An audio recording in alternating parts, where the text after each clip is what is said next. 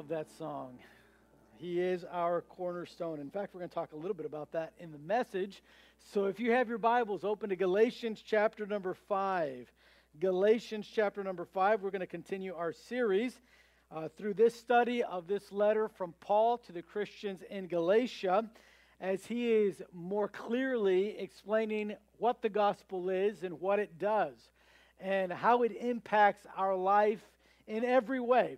How it impacts the practical side of the Christian life, how it impacts the theological side of our Christian life. It impacts every area of the life of a Christian. And so we've been learning a little bit about the truths that he shares of the gospel in this book. And today we're jumping into chapter number 5. There's only 2 more chapters left, and we've been learning in chapter 1 as he talks about his calling, in chapter 2 as he talks about the gospel and how it's really manifested in our lives and what it does being in Christ. And in chapter 2, verse 20, I am crucified with Christ. And he talks about the theological side of the gospel message. And then in chapter 3 and in chapter 4, he begins to contrast the law and grace and how they're very different,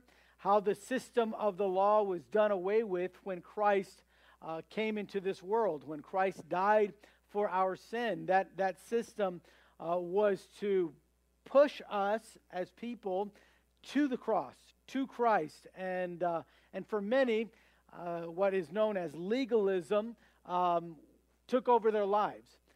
Now, just as a refresher of what legalism is the idea that by doing good works, by following the law, such as the 10 Commandments, then God will be pleased and we will have His favor. We can have the forgiveness of sins by doing the law. We can have God love us more by doing the law. We can be these greater Christians than others by doing the law. And Paul says none of that is true. That system is a wrong system. In fact, he calls it a false gospel. It's not even the true gospel. It's not even connected with the gospel. The gospel is all about the work of Christ and what he did on the cross for us. So we learned about that in chapters 3 and 4. When you get into chapter 5 and 6, he begins to get into the life that is lived through the Spirit. If we as Christians are not to live through the law and for the law, then we are to live, according to Paul, by faith in the Spirit. What does that life look like? Well, chapter 5, he begins to describe and apply that life into the lives of the Christians there at Galatia. He begins to kind of develop this thought and carry it through so that we could have a clear understanding. The people in Galatia could have a clear understanding, and us today, of what it means to live the Christian life through the Spirit of God, through the power of the Spirit of God. So that's what we're going to jump into in chapter number 5. And this morning you're going to find, I entitled the message, Take a Stand, because the life that is lived by the power of the Spirit is a life that's going to have to take a stand. You're going to have to stand for some things. You're going to have to stand against other things, and you're going to have to stand in some things. And so this morning we're going to learn about that stand, because to be honest, much of the Christian life is lived by simply taking a stand. So notice what it says in Galatians chapter 5 with that thought in your mind of a stand. Notice what he says. He says, "Stand fast, therefore, in the liberty wherewith Christ hath made us free, and be not entangled again with the yoke of bondage. Behold, I, Paul, say unto you, that if ye be circumcised, Christ shall profit you nothing. For I testify again to every man that is circumcised, that he is a debtor to do the whole law. Christ is become of none or no effect unto you, whosoever of you are justified by the law. Ye are fallen from grace. For we through the Spirit wait for the hope of righteousness by faith. For in Jesus Christ neither circumcision availeth anything, nor uncircumcision, but faith which worketh by love." What is the stand that he is talking about? What is the stand of the Christian that is going to be living the Christian life by the power of the Spirit? Well, that's what we're jumping into. Paul says, stand fast. The first two words, stand fast. Now, this is the first book or the first letter that Paul wrote, and he uses this expression many times, stand fast. In Ephesians, he wrote to them, we got to stand against the wiles of the devil. In the Corinthians, he wrote that we ought to stand fast in our faith. And here in Galatians, he's saying, stand fast in our liberty. Take a stand. Now, whenever I hear this word of taking a stand, it always reminds me, as a good Texan, of the story at the Alamo. Y'all remember the story of the Alamo. There's the Colonel William Bowie, I think it was, or William Travis, one of the two. It's Jim Bowie, so it's William Travis, and he was the colonel there at the Alamo. And if you remember, they were overwhelmed by the forces. The Mexican forces were, I don't know, like an army of 5,000 or 6,000, they say. The army that was in the Alamo was only about 200 men. And seeing that they weren't going to win, they decided that they were just going to make a stand there instead of surrendering, instead of retreating. And the story goes, the legend says that William Travis drew a line there in the dirt, in the sand. And he told the men, our decision is, will we die for our country or will we run away? And he said, if you're willing to die for your country and take a stand with me here in the Alamo, cross this line. And all but two people crossed the line. One of them was in a stretcher and asked to be carried over. Moses Rose was the only man that fled, and he lived for another 15 years after that. That's about it. But the rest, 199 of those men, decided to give their life there at the Alamo. They took a stand there. Paul here is telling the Christians at Galatia, take a stand. Take a stand. He's drawing a line in the sand and saying, now, I've just finished explaining to you at the end of chapter 4 that we are not servants or slaves to the flesh or to the law, but we are made free. And he used the picture, remember that, of Hagar and Sarah, of Isaac and Ishmael. And he said, we are of the family that is free. We have the promise. That's why he starts in chapter 5 and verse number 1, now stand in that freedom. Different versions of the Bible translate this verse a little bit differently. Some of them say, live in the freedom for which Christ died for you. In other words, the whole purpose of the death of Christ on the cross was to make you and me free. That's why Jesus said, if the Son maketh you free, you are free indeed. True freedom. So Paul is here saying there's some stands that you're going to have to take if you're going to live by the power of the Spirit. Right? The law has one kind of life. Faith has a different kind of life. The life of faith requires us to take a stand. Now we're going to look at 3 different ways that we need to take a stand as we are being led by the Spirit. Number 1, there in your notes, standing fast. The person that's going to live a life of faith by the power of the Spirit of God must stand fast. The Greek word here is stiko. It means to stand firm, unmovable, to persevere. And he's saying to the Christians in Galatia, now you're going to have to make a stand here. Okay, you have some false teachers, you have some Judaizers here that are trying to confuse you about what salvation is. They're trying to confuse you about what the Christian life is all about, and they're trying to get you back into bondage. And if you're not careful, you'll find yourself back in a life of bondage. So you need to stand up. You need to stand fast. You need to be unmovable. You need to persevere. And the first thing that you need to stand fast in is in the liberty that Christ has given us. Stand fast in Christ's liberty. Now, this liberty is the result of the gospel's work in the lives of people. Right? When Christ died on the cross, he defeated sin. He overthrew sin's power. That's what gives us freedom. Before that, we were under bondage of sin. In fact, in Romans chapter 6, I didn't put it in your notes, but you can write it in real quick. Romans chapter 6, Paul said, whoever you're a servant of, right? If you are serving sin, if you're doing wrong works, then that's your master. That's who you're a slave to. All right, so if you submit to do sin, then you're a servant, a slave of sin, and you're in bondage. That's why the gospel message is amazing, because it gives us freedom. And Paul says, stand in that freedom. By living a life that is all about rules and regulations, it starts to bind you. And you'll find that it starts to suffocate you. Listen, it'd be hard enough to live just the 10 commandments.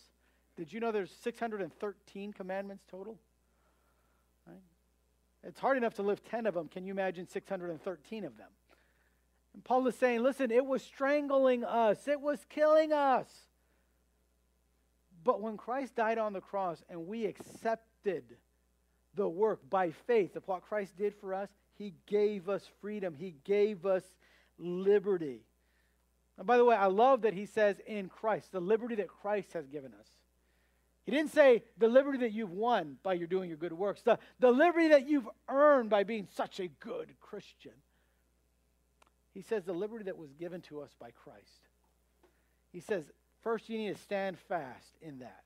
Don't be moved by that. Don't be moved from that truth. All that God has given us, all that Christ did on the cross was to give us freedom. I love what Paul said in 1 Corinthians. This I did put in your notes, chapter 15, verse 57, when he was writing the Christians in Corinth. He said, but thanks be to God, which giveth us the victory through our Lord Jesus Christ. The victory was through our Lord Jesus Christ.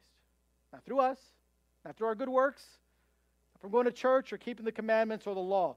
The victory is given to us through Jesus Christ. Therefore, my beloved brethren, be ye steadfast, unmovable. Stay fast in the liberty that Christ has given you. Don't be moved from there. Secondly, standing fast against the bondage of the law. He says, stand fast in the liberty where Christ hath made us free. And then he said, and be not entangled again with the yoke of bondage. Standing fast against the bondage of the law. Throughout this letter, Paul has been contrasting grace and law. Grace is based on faith, me believing what Christ did for me. Me believing what Christ has given to me. Then you have the law, which is based on works. What I've tried to earn, what I've tried to do, what I've tried to accomplish in my life. That's law. Paul's been contrasting grace and law, and he says the Christian life is based on faith through the grace of God. The religious life is based on works and your own goodness, which isn't very good. In fact, we are not good enough, period. Living that kind of life is what we call legalism. And Paul says that legalism that you're trying to live by is really actually enslaving you. That's why you need to stand fast against it. Don't be moved by what these Judaizers are telling you. Listen, it's going to sound good to your flesh. It's going to sound good to your logic and to your mind. But he says, but it's not spiritual. It's not of the Spirit of God. It is not by faith. And anything that's not of faith is not of God. So he says, stand fast against it. I love what Jesus shared when he shared this about the Pharisees, because these Judaizers, many of them were Pharisees. This is what the Pharisees taught. Pharisees taught, you want God to be happy with you, then you better obey his word. And the moment that you disobey, he don't like you anymore. You're not very likable. Be careful and watch for God's judgment. Something's going to happen. And Paul said, no. And even Jesus, this is what he said about them. In Matthew 23, verse 4, he says, for they, this is the Pharisees, they bind heavy burdens and grievous to be borne and lay them on men's shoulders, but they themselves will not move them with one of their fingers. In other words, they don't live by them either. They know them. They'll quote them to you, but they themselves break the laws. And by the way, they hated that Jesus pointed that out. They hated it anytime Jesus would correct them. Listen, they got to the point, And listen where religion will take you. They got to the point where Jesus had to ask them a question. The law stated on the Sabbath day you can't do anything. You can't work. You can't be moving and going out, giving your soul pleasure. You cannot do this. All right? You're not supposed to even leave your house. You know what the Pharisees would do? They would gather some dust from their house, some dirt from their house, and then they would throw the dirt. And they say, we're still on my house because that dirt's from my house. And they throw some more dirt, and they go, hey, I'm still at home. This dirt's from my house. So they're breaking the law, but they're justifying it in the way that they're doing it. Jesus got to the point where he said, let me ask you something, guys. Is it wrong to heal somebody on the Sabbath? To do a good work on the Sabbath? To do something that would please God on the Sabbath? They didn't want to answer it. They didn't even want to answer that. Why? Because it's gonna convict them. It's going to go against it. I'm not answering that question. That's where religion will take you. To be not just a little hypocritical, I mean hugely hypocritical. To the point where you don't even stand good instruction. Just, I don't want to go there anymore. I don't want to hear that anymore. Why? Well, pastor makes it seem like I never do anything right. Good, because you don't. The right that we do ought to be done through the Spirit by faith in what Christ did. That's where our standing comes from. So, Paul says, stand fast in that truth. Stand fast. Just remember, don't let anybody move you, because the moment they do, they're taking you back to prison, okay? To a life of frustration and bondage. Don't go. Stand fast against that. But not only do you need to stand fast, okay, in the liberty that you've been given by Christ and against the bondage, the life of bondage, but then, secondly, stand against. When you get to verse 2, you see him saying, stand against. First, stand fast. Don't be moved by anything. Then, secondly, stand against. Now, here he's making a personal plea of what to stand against. Right? He says, behold, all right, I, Paul, say unto you that if ye be circumcised, Christ shall profit you nothing. For I testify again to every man that is circumcised, that he is a debtor to do the whole law. Paul is making a personal plea here. He pleads with them to stay away from circumcision for the purpose of gaining God's favor. Now, when we get to verse number 6, you'll find circumcision isn't right or wrong. This is not what he's arguing from. Not saying if you're circumcised, then God can't forgive you, can't be part of God's family. That's not what he's saying.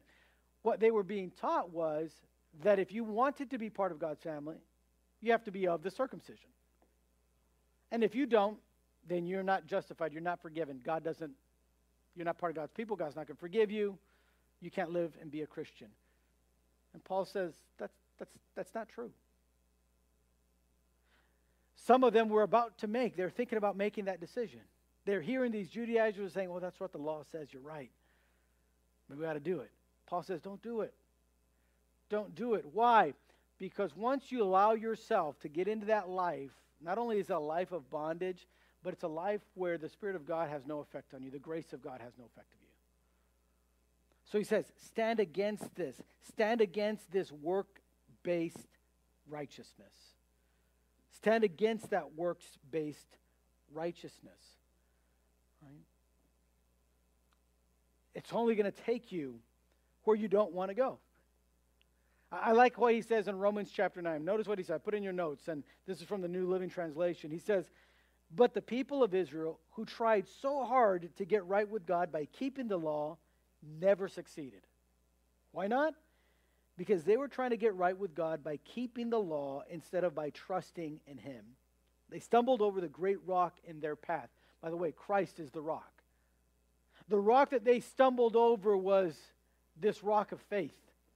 This life of God's grace, saying, listen, you don't have to earn it. God did it for you. God forgave you. God did the work. God sustains you. God loves you. God's made you holy. It's not like, okay, let me throw a little bit of God's water of salvation on me. Okay, now I got to do the rest. No, God did everything. That's what the freedom is all about, is that he did everything. So stand against this works-based righteousness that you could never earn, that you could never get. The enslaving aspect of this kind of living for them was this thinking that by being circumcised, accepting circumcision, now God will be happy with me. Paul says no. Faith pleases God, not the law, not works. Faith and faith alone. So stand against that. Number 2, stand against falling from grace. In verse number 4, he says, Christ has become of no effect unto you, whosoever of you are justified by the law, ye are fallen from grace. Here in verse 4, Paul emphasizes that legalism not only makes Christ's work on the cross of none effect, but also that it puts you in a place where you're falling from grace. Now, what does this phrase mean? There are some that read this phrase and try to apply that you lose your salvation. That's not what he's talking about. Number one, that's not even in the context. But secondly, if you could lose your salvation by your works, then you should probably be able to gain your salvation by your works. That's why works doesn't come into the picture at all. It's always Christ's work. It's always been Christ's work. Okay? So what does it mean for fallen from grace? Well, that's our standing with God in our relationship with Him. Grace is, if you want to define it really quick, it's God's favor on us. God's favor on us. And you could say unmerited favor if you'd like. In other words, favor that we did not earn. God's unmerited favor on us. That's grace. So what Paul is saying is you're falling away from that. When you begin to trust that works is what's going to get you God's favor, you're falling away. In other words, they both can't coexist together. It can't be works and faith, or grace and works. It can't be. It can't be faith and the law. No, it's either all faith or it's all law. It's got to be one of the two. That's why you got to take a stand. It can't be both. I love it. He says this in Romans chapter 11, verse number 6. I put in your notes. And if by grace, then it is no more of works. Otherwise, grace is no more grace. And if it be of works, then it is of no more grace. Otherwise, work is no more work. It's pretty logical. Either God gives us His unmerited favor, in other words, favor from God that we did not work for, or God gave us His favor because we work for it, which is works. So it's either grace, unmerited favor, or works, favor that we earned. But it can't be both. Either that, or we got to redefine what works is and redefine what grace is. By the way, if you want a modern day example of that, it's kind of like the word marriage, right? Marriage means a lot of different things to a lot of different people. But if you look in the dictionary, there's really only one true word for marriage. Either that, or we're just going to have to redefine what marriage is. The word means. It's kind of like friend. It's kind of like any word that you want to choose in the dictionary. It can't have 8 different meanings that go against each other, that contradict one another.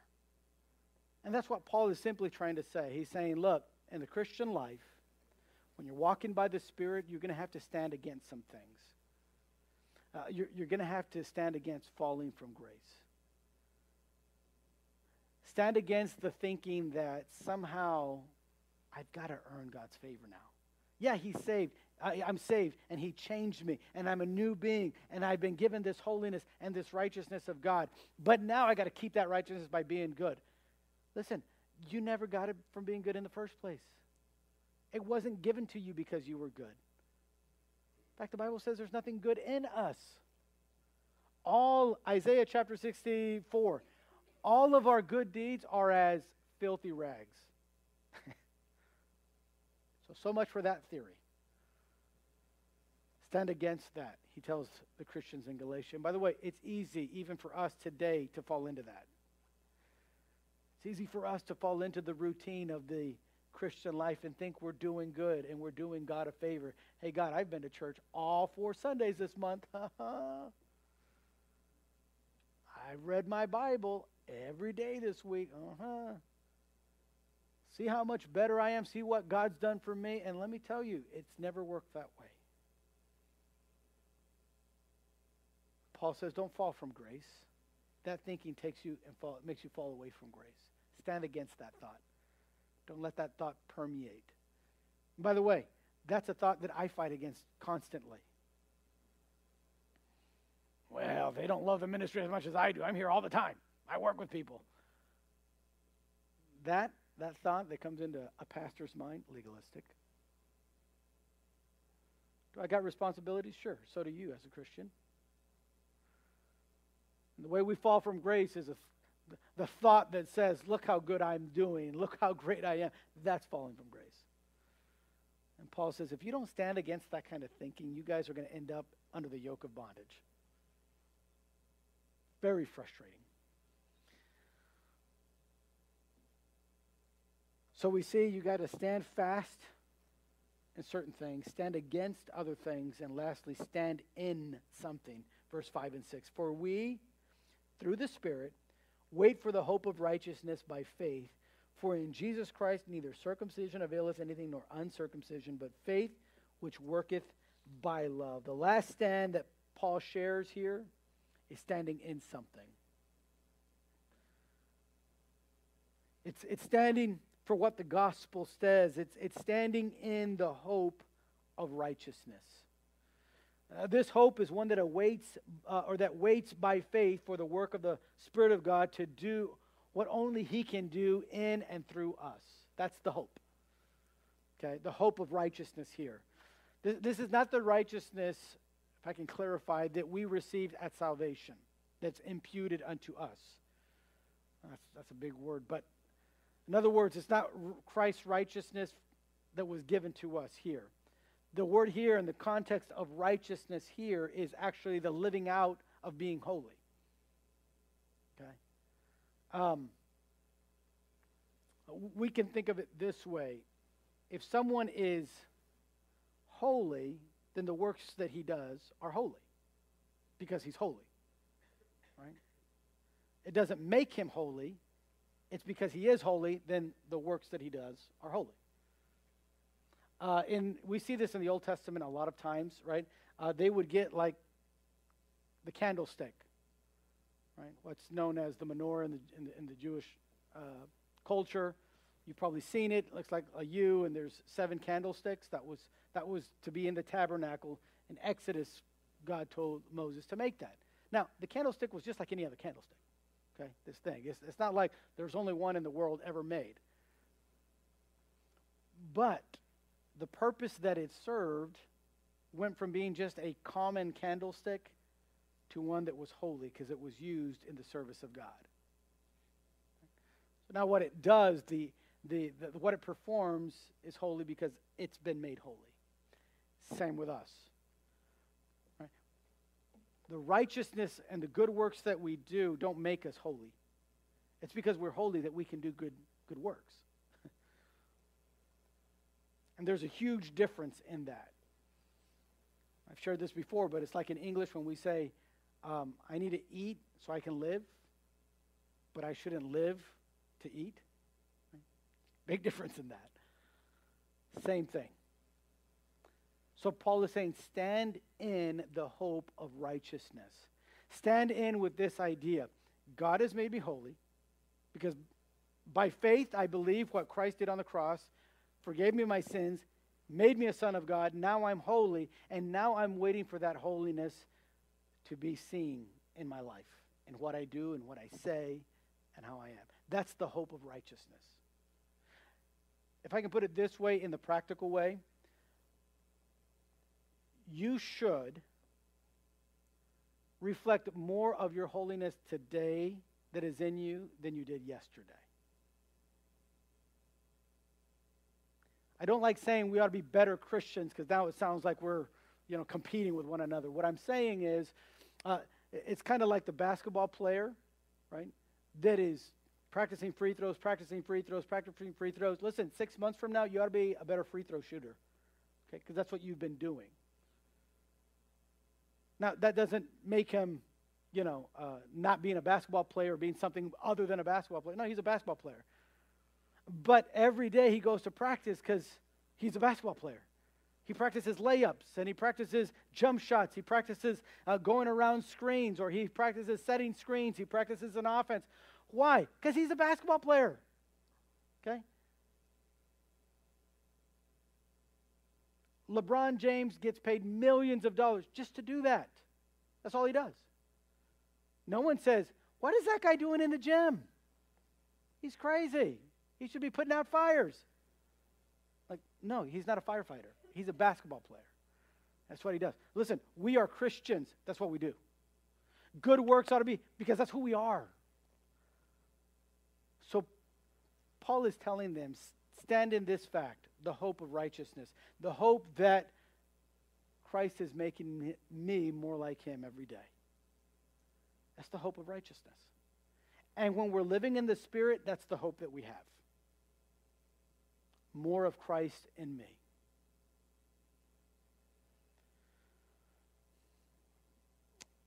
Paul in Ephesians chapter 4, verse 25 to 28, puts it in a different manner of putting on the new man. And then he says, whereby, putting away lying and speaking every man truth with his neighbor, for we are members one of another. Be ye angry and sin not. Let not the sun go down upon your wrath. Do not give place to the devil. Let him that stole steal no more, but rather let him labor, working with his hands the thing which is good, that he may have to give to him that needeth. What is that? It's good works flowing out of the righteousness that Christ gave me. That's the hope of righteousness. So you need to stand in that. Secondly, stand in our faith by love. Verse number 6, he just puts it plainly. Listen, circumcision, uncircumcision, it doesn't mean anything. Listen, what really is a factor we ought to focus on is our faith by love. True faith demonstrates itself by love. Our love for others, our love for God. See, faith is not simply acknowledging some truth by intellectual means. It's wholeheartedly believing and demonstrating that belief with different living and different works.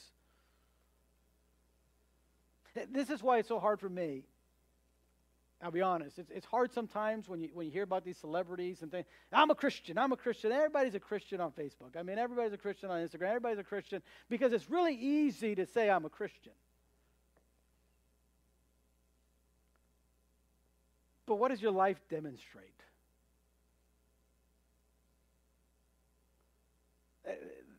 That's what Paul is talking about here. Listen, when you're led by the Spirit, then there's some things that your faith's going to lead you to do by loving and for loving others. And it ain't going to be all about you and the attention I get and the awards I receive. It ain't going to be that at all. And sometimes that's what the faith that we see so many times in our world today is. Life that doesn't reflect anything of holiness, but hey, I'm a Christian. Why? Because you say you are? Listen, in James chapter 2, we went through the book of James, but I want to remind you of this verse in James chapter 2, verse 18. He says, a man says, I have faith. James says, well, I'll say I have works. And then he says, show me your faith without your works, and I'll show you my faith by my works. In other words, what I do reflects who I am. I'm not doing it to be something. It's because I am something. That's why I do it. And Paul says, stand in that truth. Stand in that truth. Stand in the truth of your faith that would lead you to love others. That's being Spirit-controlled and Spirit-led.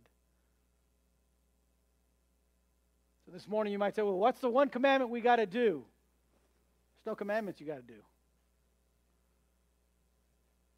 Just live by the Spirit. Well, what's the Spirit telling me to do? He's telling you to stand fast. Stand fast in the liberty that you received. Stand fast against any kind of yoke of bondage that religion wants to bind you in. You need to stand against some things. Stand against falling from grace. Stand against the thinking of works-based kind of life and religion. And just stand. Stand in some deep truths like faith that leads to love. Stand in the fact that we have a hope of righteousness. Christ is working on us every day. Stand in that. I'm telling you, if we can take that kind of stand today, it'd be amazing what God can do with this church. What he can do with all of us together living that kind of life. You know what you'll find? You'll find a church that really doesn't have a lot of gossip going through everywhere. That's what you'll find. A Spirit-led church where the members are living and standing where they ought to stand and standing against what they should stand against and standing in what they should be standing in. You know what you find? Less of the divisiveness that can come into churches. Less of the anger and the unforgiving spirit and the judgmental spirit. You'll find less of that in a church that's living by the power and through the power of the Spirit. That's what you'll find. So here's my challenge. My challenge this morning is that the Christian life is all about taking a stand. Taking a stand by standing fast in Christ, standing against legalism, and standing in our faith. Don't live a Christian life that's just kind of floating by, purposeless. Don't do that. Live a faith that's taking a stand, being led by the Spirit. By the way, our world was made by people that took a stand. I know our country is not perfect. I know that by far. I can turn on the news and I can see our country is not perfect. But one thing that I'm proud of as an American is the stand that many of them took. The stand for freedom. The stand for liberty. Many of our founding fathers, the stand for the Bible that they took. I said, nothing great happens in history without someone taking a stand. And nothing great will happen in our Christian life until we take a stand. So I want to encourage us today. Let's take a stand this week. Let's take a stand. Let's pray. Father, thank you so much for your word and for your truth. Thank you, Father, for the reminder that the Apostle Paul shares with us in this chapter. That if we're going to be living a life that is led by the Spirit, that is different from rules and regulations and from the law, that we're just going to have to take a stand. And I pray that this morning we would be a church, we would be a people that takes a stand. Help us to take a stand and standing fast, unmovable, persevering in the truth of who we are. Standing fast against the yoke of bondage that religion brings, and standing unmovable in the liberty that we've been given. We no longer have to live a religious life. We can actually live a life with a relationship with Christ. And then help us to stand against what would be the thinking in our lives and even the living in our lives that by doing some sort of work, we're gaining your favor. Help us to be reminded that today we are who we are because of your grace. Your grace has made us to be holy. Your grace is what leads us today and guides us. And help us to stay in that grace and help us to stand in our faith. For that hope of righteousness. Father, I'm not all that I ought to be, but by your Spirit, I will be. Help us to live with that truth in mind. Help us to be guided by that principle. And that, Father, our faith that we stand in would lead us to love. To love others and meet the needs of others and to stand where only you can place us. Be with us, I pray. ask this in Jesus' name. Amen.